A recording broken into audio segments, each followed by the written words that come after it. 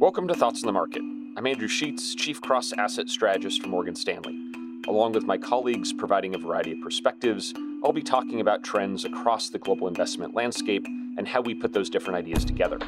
It's Friday, January 17th at 2 p.m. in London. There were many reasons that global stock prices rose considerably in 2019, but one of those reasons wasn't because companies managed to make more money. While the numbers are still coming in, U.S. stocks probably saw roughly no earnings growth in 2019 relative to the year before. Earnings outside the U.S. did even worse, seeing an outright decline. It's easy to dismiss the divergence of higher prices and weaker earnings as simply a function of the world that we now live in, where low interest rates and central bank bond purchases mean that fundamentals simply don't matter. Over the last decade, a period defined by modest growth, low interest rates, and central bank support, earnings have been important drivers of ultimate performance. Over the last 10 years, from January 1st, 2010, U.S. stock markets returned 256%. Emerging markets returned just 49%. This outperformance was dramatic, and it was persistent. And while stock markets in Europe and Japan did better than those in emerging markets, they also trailed the U.S. by a significant margin. And what was behind this U.S. outperformance? Materially better earnings growth.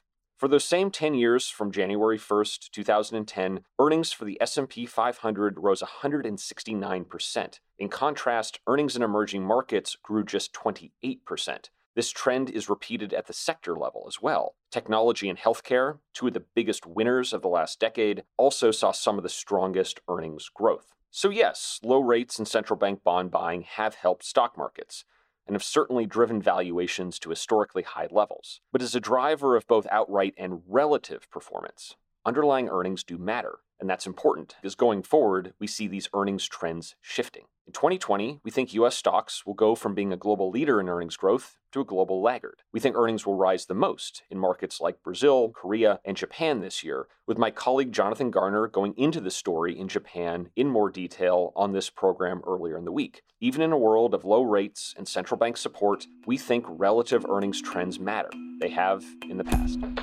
Thanks for listening, and be sure to tune in on Monday for the next Thoughts on the Market. The preceding content is informational only and based on information available when created. It is not an offer or a solicitation, nor is it tax or legal advice. It does not consider your financial circumstances and objectives and may not be suitable for you.